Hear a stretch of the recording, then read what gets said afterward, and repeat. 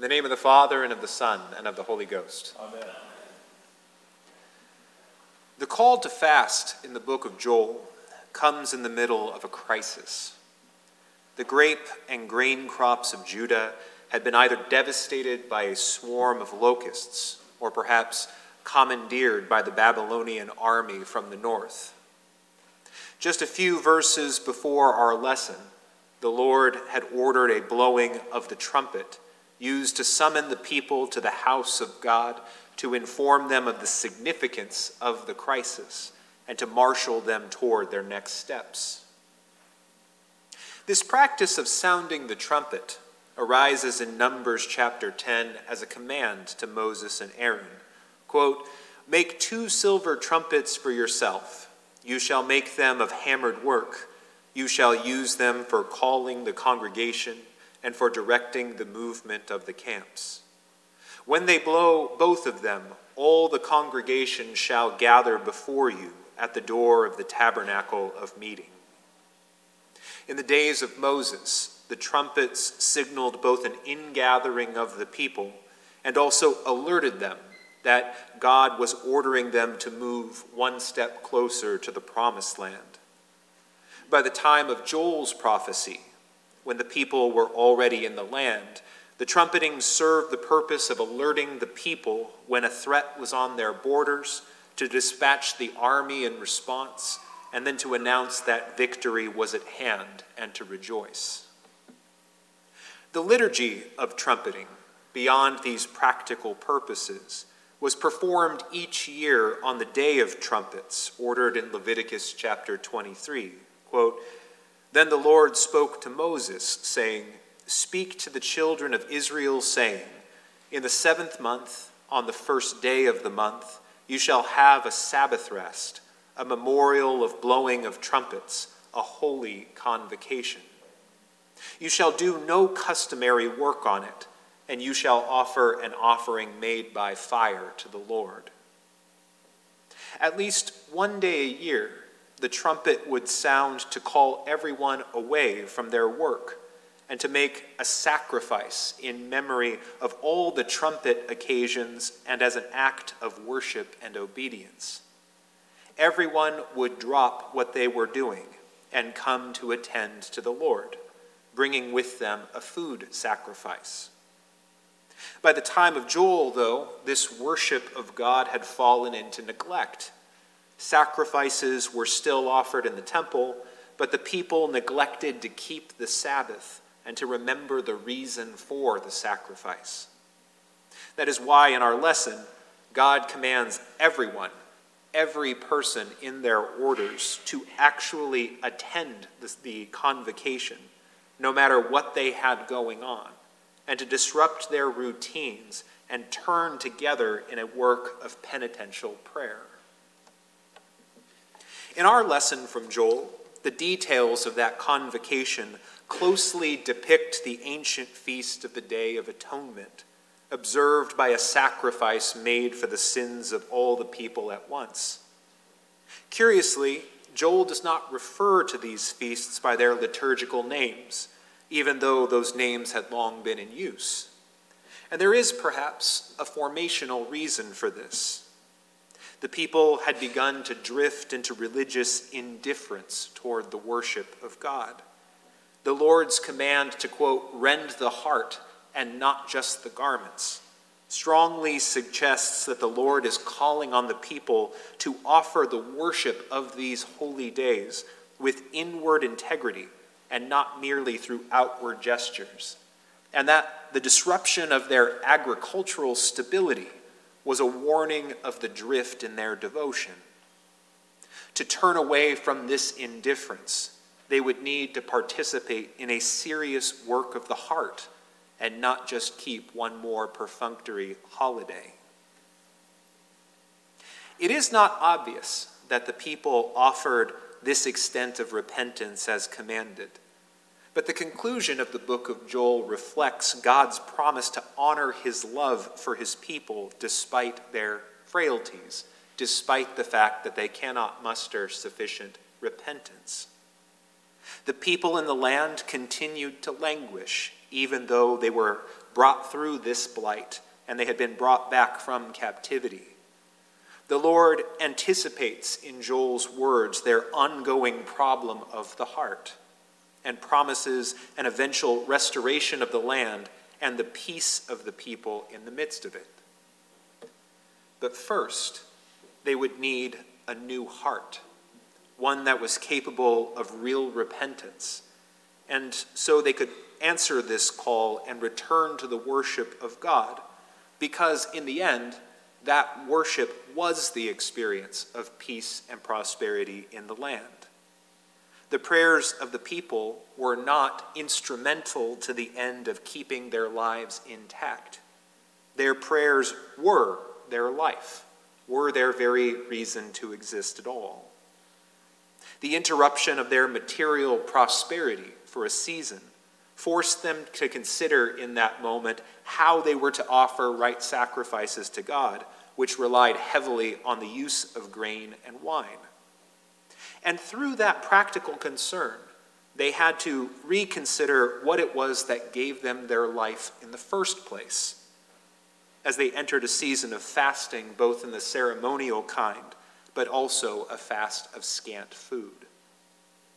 For a season, they re-entered the life their ancestors had known in the wilderness, relying on the hand of the Lord to feed them and knowing him again as their provider. They were disestablished in the land so that they could then be reestablished on better footing. The Lord allowed them to experience the world as they had through their neglect been making it, one of scarcity and toil and despondency, to reflect the poverty of soul that always follows on the neglect of earnest prayer. They were given the grace in that season, severe as it was, that their outward conditions were made to reflect their inward conditions, so that they could see them and then turn back again. And the Lord promised that even in the midst of their inadequate repentance, the days would come when he himself would assist and revive that spirit of worship among his people, as he had done in the days of Sinai, when the Spirit removed the people to prophesy at the giving of the law. As he proclaimed through the prophet Zechariah, quote, "And I will pour out on the house of David and the inhabitants of Jerusalem a spirit of grace and of supplication. They will look on me, the one they have pierced, and they will mourn for him as one mourns for an only child, and grieve bitterly for him as one grieves for a firstborn son."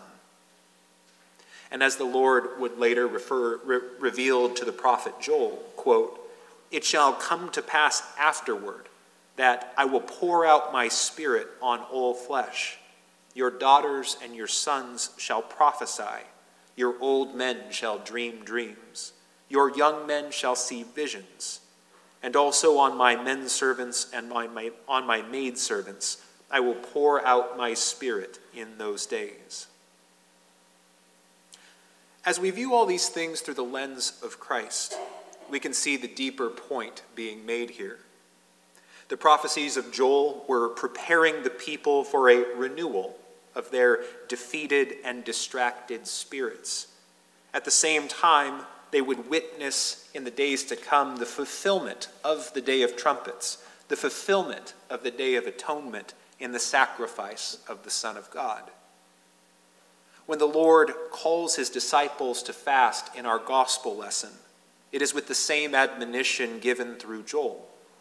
His disciples are to reverse the habit of religious hypocrisy and indifference, becoming those and putting away the fasting that only affects the outside and misses the heart within. Instead, the disciples are to be inwardly chastised while going about their way with joy. Their fasting will prepare them to receive that spirit of grace and supplication, so that they may look on the sacrifice of Good Friday with eyes to see that the end of the world as they know it is just the beginning of God's new creation. Fasting becomes for all Christians an act of participation in Christ's sacrifice, of binding all things to the cross of Christ so that they may meet their end, and so that we might receive them again with new life. The season of Lent prepares us to enter into the passion of Christ in such a way that we may pass through it to receive the gift of resurrection and the Spirit at Pentecost. Ash Wednesday is the trumpet call to announce that whatever we were doing, this fast of preparation and the prayer that it frees us to offer are now our highest priorities. And we all need that trumpet to blow. We need the world as we have made it to end. We need to be brought to the end of ourselves. If we are left to ourselves, we would, like the people of old, never offer a fast in a way that turned us back to life. Instead, we would settle into a little world governed by an equilibrium that allows us to persist in our occupations and all of our little anxieties until the day that we die in them. As the Lord asked through the prophet Amos, "If a trumpet is blown in the city, will not the people be afraid?" When the trumpets blow, our initial experience of it is as a disruption to the flow of our time.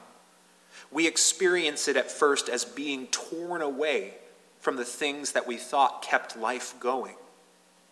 But if we will stop and be gathered to the Lord on this disruptive day and its solemn convocation, we will find that we are gathered not away from life, but toward life. That our fasting now is not a denial of life, but a greater embrace of it.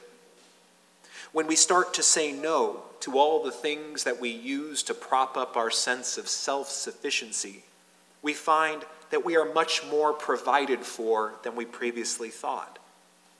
When we put first the worship of God from the altar of the heart, we find that as we practice our fasting, God renews our spirits, that we are given back so much more than we paid for it.